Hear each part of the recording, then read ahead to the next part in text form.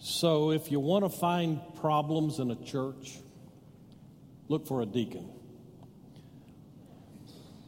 Always like that uneasy. People not sure if they should laugh at that or exactly what's going on. If you would like to find problems in a church, look for a deacon. Now, lest you think I'm saying something that I'm not, let me be clear at the outset. I want to make sure you understand what I mean by that statement. I'll say it at least a couple of times before we're done so you'll understand better. But here's the deal. Churches are full of people. And people are messy. And God knows that about us. And so God, in His incredible wisdom and in His divine insight, God created a mechanism, a tool inside the life of a local church to deal with messy people and messes that they make. That tool is called a deacon. So I want to ask you to take your Bibles and go with me to the book of Acts chapter 6. I've seen this to be true. Deacons who find themselves in situations where problems are there. I've seen this from the first day that I was a minister. I've heard a lot of things. I'll give you a couple of those stories before it's over with today. But I think of the first deacons meeting that I went to as a pastor, senior pastor of a church that had called me to be their pastor. And I met with the deacons in the call process, and so, there's that meat inspection thing that happens where the potential new pastor comes in. It's like he's meat at the supermarket, and deacons pick him up and poke him to see if he's fresh, and, all those things, throw him back in. And so I've been to those kind, but in this particular church, I had that, and then they called me as pastor, and I went to that church, and in that first deacons meeting, we spent 45 minutes dealing with a problem in the church. Welcome to the field, Pastor. And in that particular church, the problem that we had that took 45 minutes for us to deal with was a lock that wasn't functioning properly on one of the doors. I've been to other deacons meetings. I think of one where I went before I was a senior pastor. I just went as the assistant pastor of that church, and first rattle out of the box, the senior pastor came to me and he said, I want you to go to a lunch meeting I have today. And I said, lunch? I'm in. And he said, well, it's not what you think. And so we met with the officers from the deacons, and for about 2 hours, we worked through a problem in the church. The church had been sued, and that set of leaders in that church met to talk about how the church should go forward and how those two leadership groups, the pastoral staff and the deacons, should lead that church out of that problem and into peace. So as we get started today, I want to get a few things out on the table for you. First of all, to my knowledge, we don't have any controversy between me and the deacons here. Now, I know that was true when I started the day. I don't know if it's still true after preaching this sermon once and now 10 minutes into another one. But this is not one of those things where the pastor's getting up trying to get a word in before the shoe drops. It's not that at all. As a matter of fact, one of the best times to have a sermon like this is when there is no controversy, so that we all know that we're all on the same page going forward. But I tell you, I love these men in this church who serve as deacons. I'm honored to serve with them, and it's been a great 21 months for me. I don't know what it's been for them. So there's no problem with us. That's not why I'm preaching this. And secondly, I want you to know that I have historically built deep friendships with deacons in the churches where I have served as pastor. I've done that for a couple of reasons, some of which you'll hear today, the theological groundwork for those friendships that I've had. But some of the choicest servants of God that I've known through the years have been deacons. And they've taken a particular interest in me and in my family, and likewise me with theirs. So that's where we are. This is not one of those things that the church should get all up in arms about and get defensive about before we even get started. As a matter of fact, let me just go ahead and get it the rest of the way on the table. The reason I'm having this sermon today, first of all, it's a different kind of a sermon for you. It's not what you're normally used to hearing. But there's a couple of reasons. First of all, we're going to ordain 4 new men. Well, the men aren't new. They're going to be new deacons. Next Sunday night, we will have an ordination service for 4 men who will be new deacons in our church. Now, I hope you'll be there. I'll say that again before the service is over. But it takes me back 21 months ago. When I first got here, the first sermon series I preached on Sunday mornings was called First Things. And I used that series of sermons. It lasted, 2 or 3 months, I think. But I used that as a way to let you know some of the fundamental parts of who I am, some theologically grounded truths so that you would know what you got in that new pastor that came in. And this sermon would have really fit well in that series, but it wasn't the right time. Now it is the right time because next week, as I said, on Sunday night, we'll ordain these 4 new men.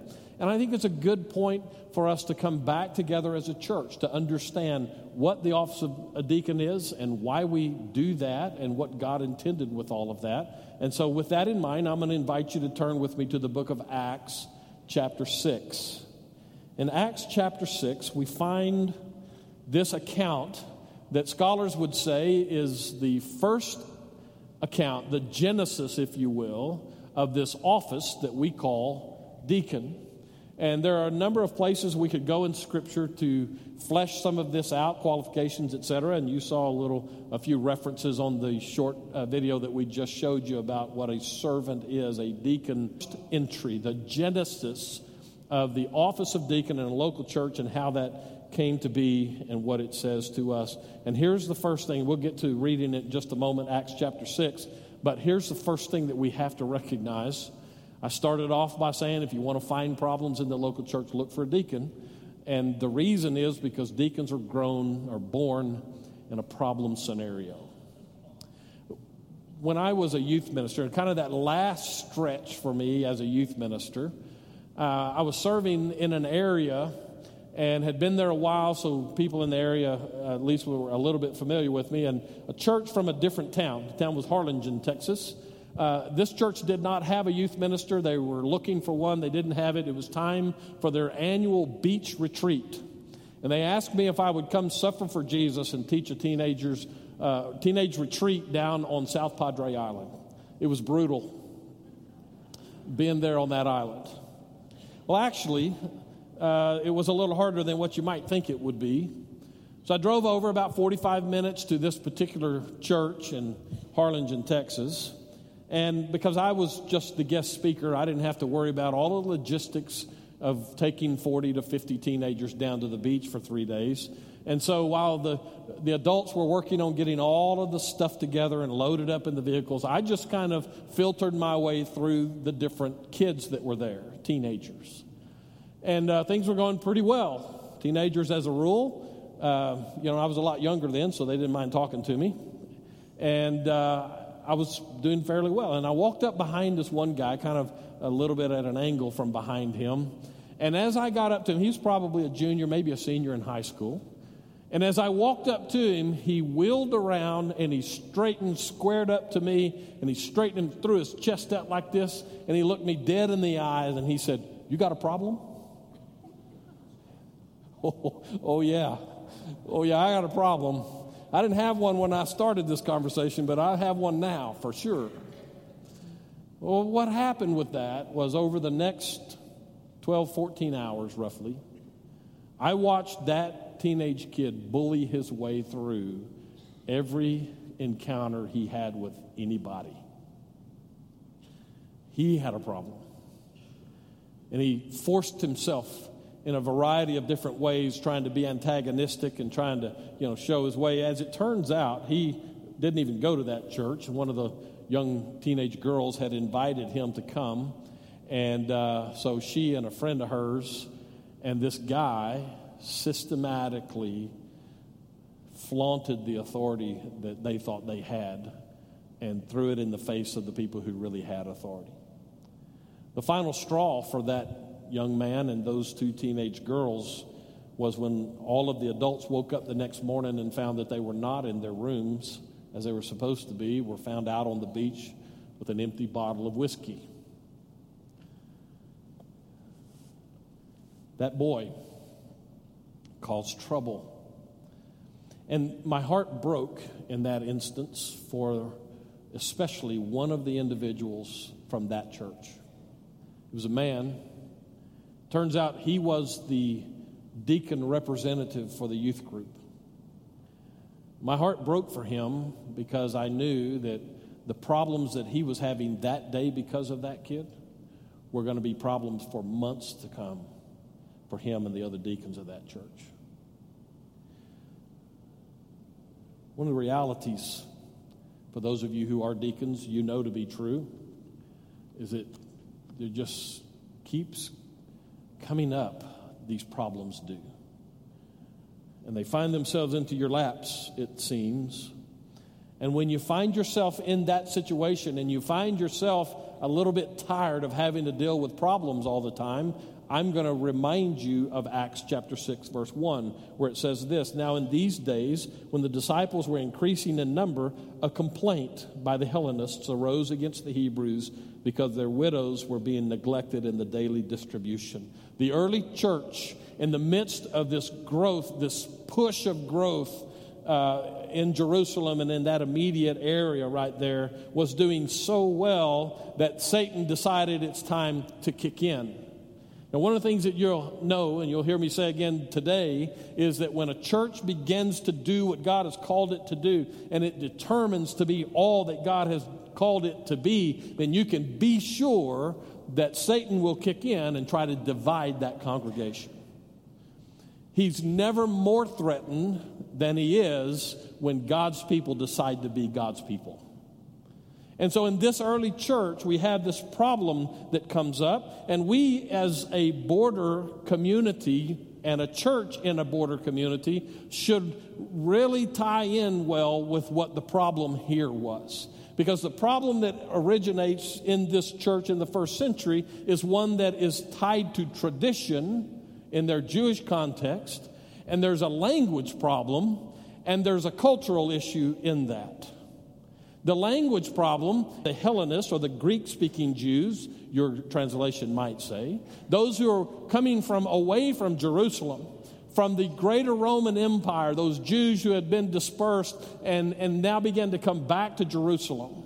Most of them, by the way, were coming back because they wanted to die in Jerusalem as part of their messianic expectations. They had missed the Messiah, we would say, but they still wanted to be back in Jerusalem in that latter part of their lives. And so as they came back and husbands began to die, these widows of these Greek-speaking Hellenist people all of a sudden now were being incorporated into the church. The church was doing its job, and it was reaching across cultural barriers. And some of them got sideways with others. They did that because they weren't being treated the way they thought they should be. A traditional problem, which was the way the Jews took care of widows especially, and with charitable giving we would call that, almsgiving they called it, in a situation where they just didn't have anything, and the religious community rallied to that. Now there's a problem. And the problem was culturally driven and a language issue. Let me just stop to say, one of the things that we as a church and a borderland community must always be on guard against is letting cultural issues divide us. You know, Edgardo and I had the invitation on March the 1st to go to Baylor University, Truett Seminary there, and lead a discussion among Texas Baptist leaders and pastors and some denominational leaders, to lead a discussion there about what multicultural church looks like and how to do that without blowing the church up. The reason we were asked to do that is because this church's reputation is well known across the state as being a multicultural church. If we can't show people how to do that, who's going to show them, in other words? And so we were invited to go, and we did that. And we sat in a room for, 4 or 5 hours. I don't remember how long it was. It seemed like all day. and one conversation after another with people and pastors from churches around who were fighting cultural problems, sometimes driven by language differences, as they came up against traditions in the local church. This is a real thing. It wasn't just a real thing in the first century. It's a real thing today. Problems. We have problems. We might have heard them say in that first century church. So, before I move on to the next one, let me just underscore this. Churches are messy because people are messy, and it's into the mess that God calls deacons. Congratulations, guys. So God doesn't leave it there, though. It's into that mess that God speaks these words. This will help. Let me help. And at the end of it all, God may well have said, now that helps. Look at verses 2 through 6 as we follow this. I'm going to back up and read verse 1 again, but we'll focus in verses 2 through 6. Now, in these days, when the disciples were increasing in number, a complaint by the Hellenists arose against the Hebrews because their widows were being neglected in the daily distribution. And the 12 summoned the full number of the disciples and said, "It is not right that we should give up preaching the word of God to serve tables. Therefore, brothers, pick out from among you 7 men of good repute, full of the Spirit and of wisdom, whom we will appoint to this duty. But we will devote ourselves to prayer and to the ministry of the word." And what they said pleased the whole gathering, and they chose Stephen, a man full of faith and of the Holy Spirit, and Philip, and Prochorus, and Nicanor, and Timon, and Parmenas, and Nicholas, a proselyte of Antioch. These they set before the apostles, and they prayed, and they laid their hands on them.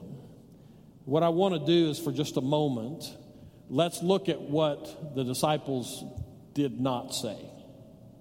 Clearly, there's a lot of things they did not say, but tied specifically to not just what we find here, but also to the way we find discussions in local churches. Let's make sure that we recognize here that the disciples did not draw a distinction that's based on superiority. They did not say, well, we're better, so we're not going to serve tables. They did say, we have priorities that have been given to us, and so this is an important enough issue that we need to find some people who can deal with that. But in both cases, these are people, and I would say offices, that were designed by God, divinely laid out. Here's what I really want you to hear from me especially. This is one of those times that I want you to know where I stand. I think our deacons already know this, but I want to make sure as a church we all know this. I believe that deacons and pastors, I'll say pastoral staff, are teammates working together as equals with specific responsibilities that God has given, but the key is that we work together. Now, I say that, that would have been a great place for an amen, but that's all right. I say that because so many churches, you find this posturing between pastors and deacons. Let me give you an example from either side of that. When I first was called into the ministry and went off to college, I heard classmates and others talk about these showdowns that were happening in their churches between their pastors and them, the pastors and their deacons. And so always from the pastor side of it, it's those devilish deacons that are causing the trouble, right? No, don't say right, because that's just from some of those pastors' perspective. But they would come in and it would just be all terrible. And finally, one of my mentors told me the story one time, real life story of a guy who was pastor of a church, had been for a long time, and they asked him, so why don't you have deacons at your church? He said, who needs them? And my answer to that is, well, apparently the early church, God said they need them. But he didn't want to hit that part of it. Nevertheless, he said, who needs them? And then the guy told him, so, it does say in Scripture that God designed his church with these offices for people to make sure that the church is peaceful and healthy and moving in the right direction. To which that pastor, then he decided to get biblical. And he said, well, if I ever have any Hellenistic Jewish widows in my church who are not being fed, then we'll talk about having a deacon. Now, there's a one-word description for that. Tragic. That's tragic when a church, especially a pastor, in the midst of that, cannot see through enough to understand the incredible mechanism that God designed for his church to see to it that it's peaceful and healthy and moving in the right direction. In this case, the disciples recognize that there's a problem. There is a spiritual point of reference they bring to it all. And they say, we have our priorities. Those are given, by the way, in the second part of verse 2, the first part of verse 4. That is the ministry of the word, or preaching the word. And then the latter part of verse 4, where they also say part of their job is prayer. That's what these disciples, what we would say modern pastors, that's their priority. That's their perspective. We have to do this, but that doesn't mean that this over here is not important. It's so important that God designed this office. We know that because it says they laid their hands on them and they began this ministry process. I'd submit to you that that is a picture of God's design in the local church to see to it that it's moving forward in its mission in healthy ways. God sets up these specific steps we find in verse 5. And what they said pleased the whole gathering, and then they chose these 7 men. I would suggest to you that when we do what God designs, we'll be better off.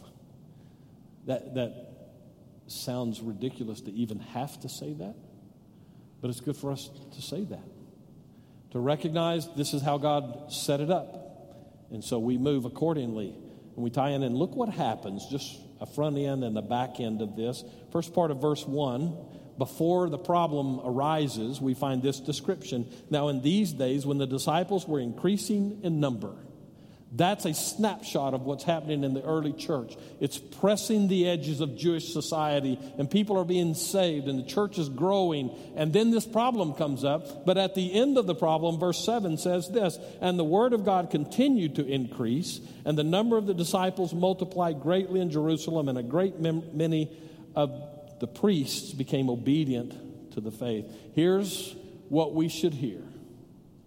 When we fall into God's design, and we function the way we're called to function, the church moves forward. The kingdom of God spreads. When we do what God's called us to do and do it in the right spirit, God blesses that church. Under God, we will be that church, I say. What do you say? Boy, that...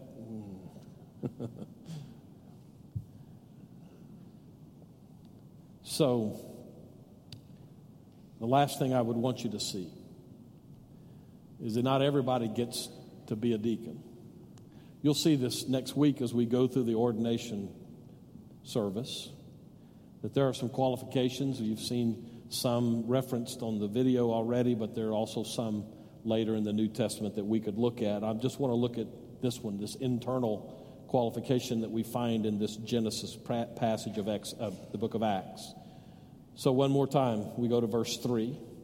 Therefore, brothers, pick out from among you 7 men of good repute, full of the Spirit and of wisdom, whom we will appoint to this duty. In other words, everybody can't be a deacon. Not just anybody can be a deacon. The one who God calls to the office must be one who is spiritual in his approach. He's got to have spiritual vitality. The reason for that is because he's dealing with people. And people are messy. And the messes that are made among God's people need a divine kind of solution. And so the leaders of that particular group of deacons must be spiritually minded men. Some of you know this story. Church I served before I came here, I received a call one afternoon from one of my staff members. He had been pastoral staff member for about 4 years at that time, maybe a little over 4 years. And he said, I need to talk to you before deacons meeting tonight. Deacons meetings in that church were on Thursday nights. And I said, okay. So we sat down together about 5 in the afternoon. He said, I just wanted to let you know that my wife and I have decided to take our 5 children and we're going to join another kind of church. And I said, what's another kind of church? Well, he began to tell me, and I'm not going to tell you the particular kind of church it was. I will just tell you this. It was way on the outside of what we would call evangelical Christianity. I was dumbfounded at first, and I began to process through. By the time I finished that meeting with him, I had about an hour and a half before our deacons meeting started, and I began to process through all of the trickle-down problems that decision that he made was going to bring into that local church. I got on the phone with the chairman of the deacons, and I said, I don't know what you had on the agenda tonight, but it's all changed in the last hour. You know, when those men gathered there, we took about 30 minutes or so for him to give his announcement, and he was excused, and I watched that group of deacons for 2 hours do spiritual battle for that church. Some of the problems that your deacons face are not small. Some of them are kind of small, but some of them have the very real capability of wrecking a church.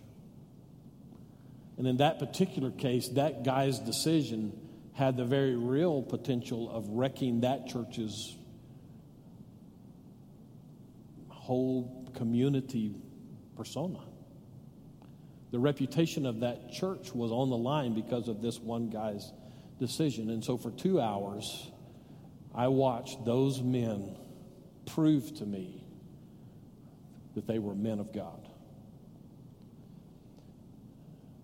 You see, the reality is that this thing called church is not about you. It's not about me. Him. And it's his church.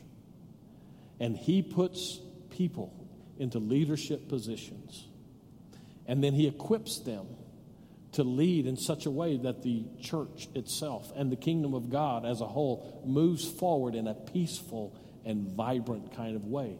God puts deacons and pastors in a church to work together to ensure the health of that church.